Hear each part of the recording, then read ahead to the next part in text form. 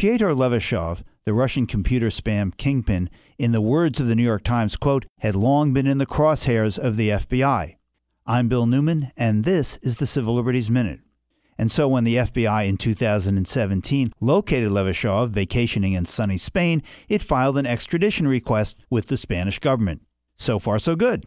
So how's that FBI request going? Well, not so well. Because you see, the Russian government, allegedly unhappy at the prospect of Levashov landing in the U.S. court system, filed its own criminal charges against him and then its own extradition request with the Spanish government. And in the case of competing extradition requests, it's not first come, first serve. So some Spanish minister now gets to decide which extradition requests to honor.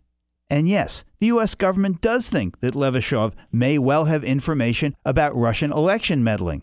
And the Russian government claims that because of the politically supercharged atmosphere in the U.S. about Russia's election meddling, he can't get a fair trial here, so he should be sent back to Russia instead. Meanwhile, Levashov sits in a jail in Spain.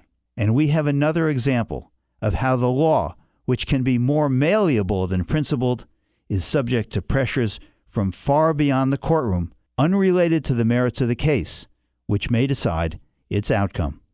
This Civil Liberties Minute is made possible by the ACLU because freedom can't protect itself.